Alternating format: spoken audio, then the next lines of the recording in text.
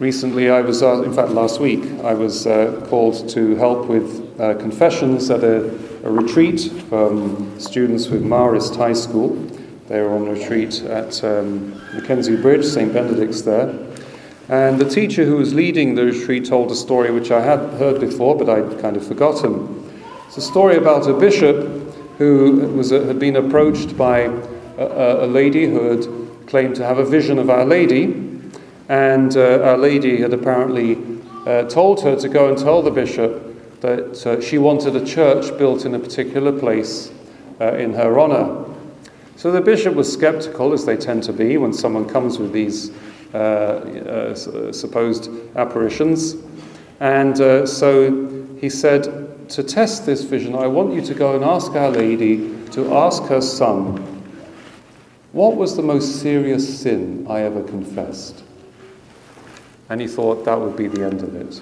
So the lady went away, and for some time the bishop heard nothing more, as our Lord was evidently taking his time in revealing to the lady the answer to this question. In the end, to the bishop's surprise and a little bit of annoyance, the lady came back. And she said, I have an answer to your question. God has answered the question. He said, well, what is it? The answer is, I've forgotten. Oh, you don't get it? God has forgotten the most serious sin that the bishop had ever confessed. All right, so God forgets. We heard that in the first reading today from the Book of Wisdom, and it was there in the antiphon. It must be the way I tell them. That God overlooks the sin in order to bring the sinner to repentance. Now, it's not that he's ignorant of the sin or pretends the sin doesn't matter, but he overlooks it in order to win the sinner to repentance. We can see that in the gospel today, where our Lord goes to Jericho, and there is this small man who wants to see Jesus. And he makes every effort he can to see him, even climbing up the tree. And of course, Jesus knows that he's there. This is why he has gone to Jericho, to rescue this man from his sin. And he doesn't say, oh, I know you, Zacchaeus. I know what a dishonest man you've been and all the rest. He says, no, Zacchaeus, I must stay at your house. Come down. I must stay at your house. He overlooks the sin in order to win the conversion of Zacchaeus. And what is Zacchaeus' reaction? It's precisely the repentance that the Lord wished to stir up in that man by overlooking his sin. Because everybody says, well, how is he going to the house of this sinner? And Zacchaeus says that, behold, half of my possessions I will give to the poor, and if I have extorted from anyone, I shall repay it 4 times over. Zacchaeus doesn't simply say, well, I'll give back what I stole, what I gained dishonestly. He repents and does much more than what is required by strict justice. This is the work of making up for our sins, of showing true repentance, that we add voluntarily sacrifices, prayers, almsgiving. You know, if you've stolen $10, you've got to restore $10. That's restitution. But there's the sin to somehow make reparation over. So you offer other sacrifices and prayers and maybe give alms to the poor as ways of making up for the sin that you've confessed. This is really what we do for ourselves in order that we may be adequately purified when we end this life and pass into the next. But also we can do these things on behalf of the souls in purgatory. On Friday we celebrated the Feast of All Saints, where we recall that the Church Triumphant intercedes for the Church Militant. That's us. We are the ones fighting the battle of our spiritual lives. The Church Militant, Yesterday we're reminded, on the commemoration of all the faithful departed, the All Souls, we're reminded that we, in turn, may intercede for the church suffering, which are the souls in purgatory.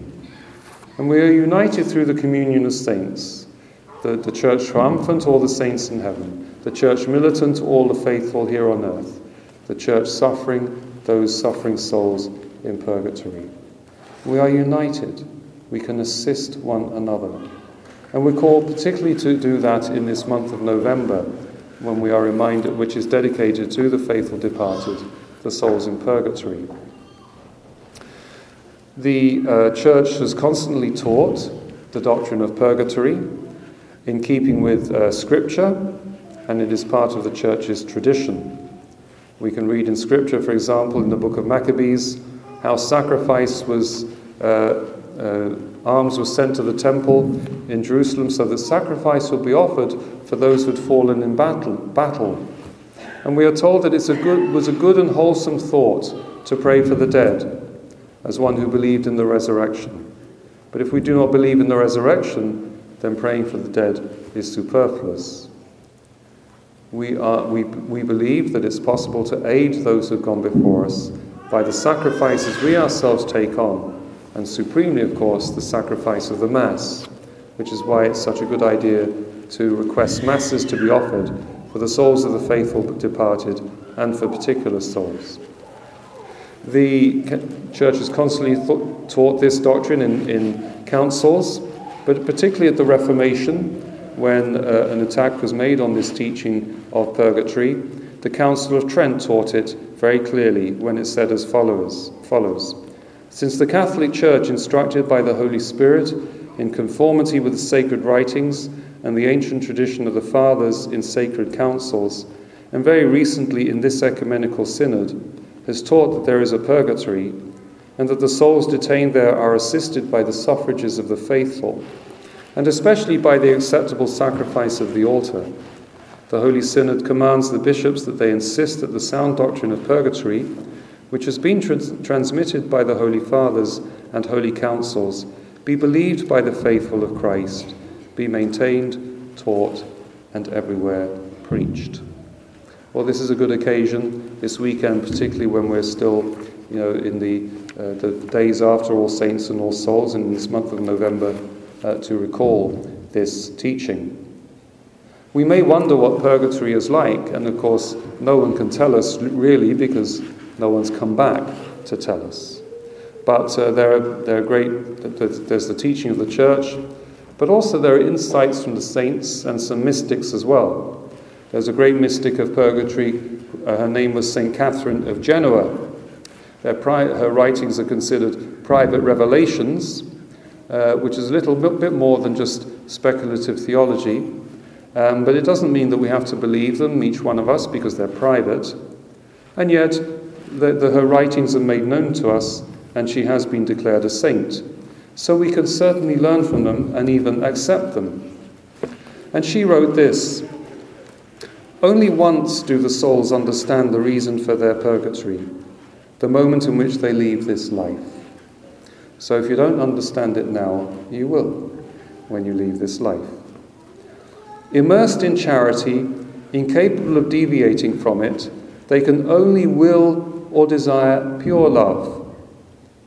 There is no joy save that in paradise, to be compared to the joy of the souls in purgatory." Isn't that interesting? That they're in joyful hope. They are certain that they will enter into heaven. This joy increases day by day because of the way in which the love of God corresponds to that of the soul. Since the impediment of that love is worn away daily, this impediment is the rust of sin. As it is consumed, the soul is more and more open to God's love. And so, as their love increases, by their increased purification, so their joy increases, St. Catherine teaches. And she goes on, God continues to draw the soul up into his fiery love until he restores it to that pure state from which it first issued. As it is being drawn upwards, the soul feels itself melting in the fire of that love of its sweet God. For he will not cease until he has brought the soul to its perfection. He will not cease until he has brought the soul to its perfection. God wants you and me to be perfect. He tells us, be perfect as your heavenly Father is perfect. Should we not have achieved that perfection by the end of this life, as long as we're in a state of grace, he will continue that work in us after this life, through his cleansing fire, his loving fire of purgatory, that our love may increase to such a point that we are able to see God face to face, that we are fit to see God face to face. So we should welcome this merciful teaching and this opportunity that we might have after this life, should we not have achieved that purification already in this life. Although it is preferable, certainly, to work at our holiness so that we might achieve that purification with the help of God's grace by the end of our lives. But we do have that place of purgatory to count on should we need it. Now we can also help the souls in purgatory by our prayers and sacrifices, particularly by seeking to gain indulgences when the Church offers them to us. An indulgence is the remission of the temporal punishment due to sin already forgiven. So we have confessed our sins, they have been forgiven, but there is still something to be made up for them. A bit like Zacchaeus, who gave half his possessions to the poor, or restored fourfold to anyone from whom he had extorted. By doing an indulgenced act, whatever the Church asks us to do, we may also gain for the souls in purgatory the remission of their punishment in purgatory. In this week, from November 1st to the 8th, the Church encourages us to go and visit cemeteries to pray for the dead. And if we are able to do that, we can do it every day until November the 8th. We have the opportunity of gaining a plenary indulgence for the souls in purgatory. That is a full remission of the suffering they are enduring in purgatory, so that they may be taken to heaven by the merits of Christ and all the saints, which the Church, having been given the power of the keys, is able to administer to those souls. So you can go and pray to the cemetery, pray for the souls in purgatory, pray also for the Holy Father's intention, go to confession either the week before or after, go to communion, preferably on the day, but if not, as soon as possible, before or after. But also there needs to be, and this is a difficult one, total absence of all affection for sin, even venial, and that might be difficult. But we do our best, and we make an act of the will.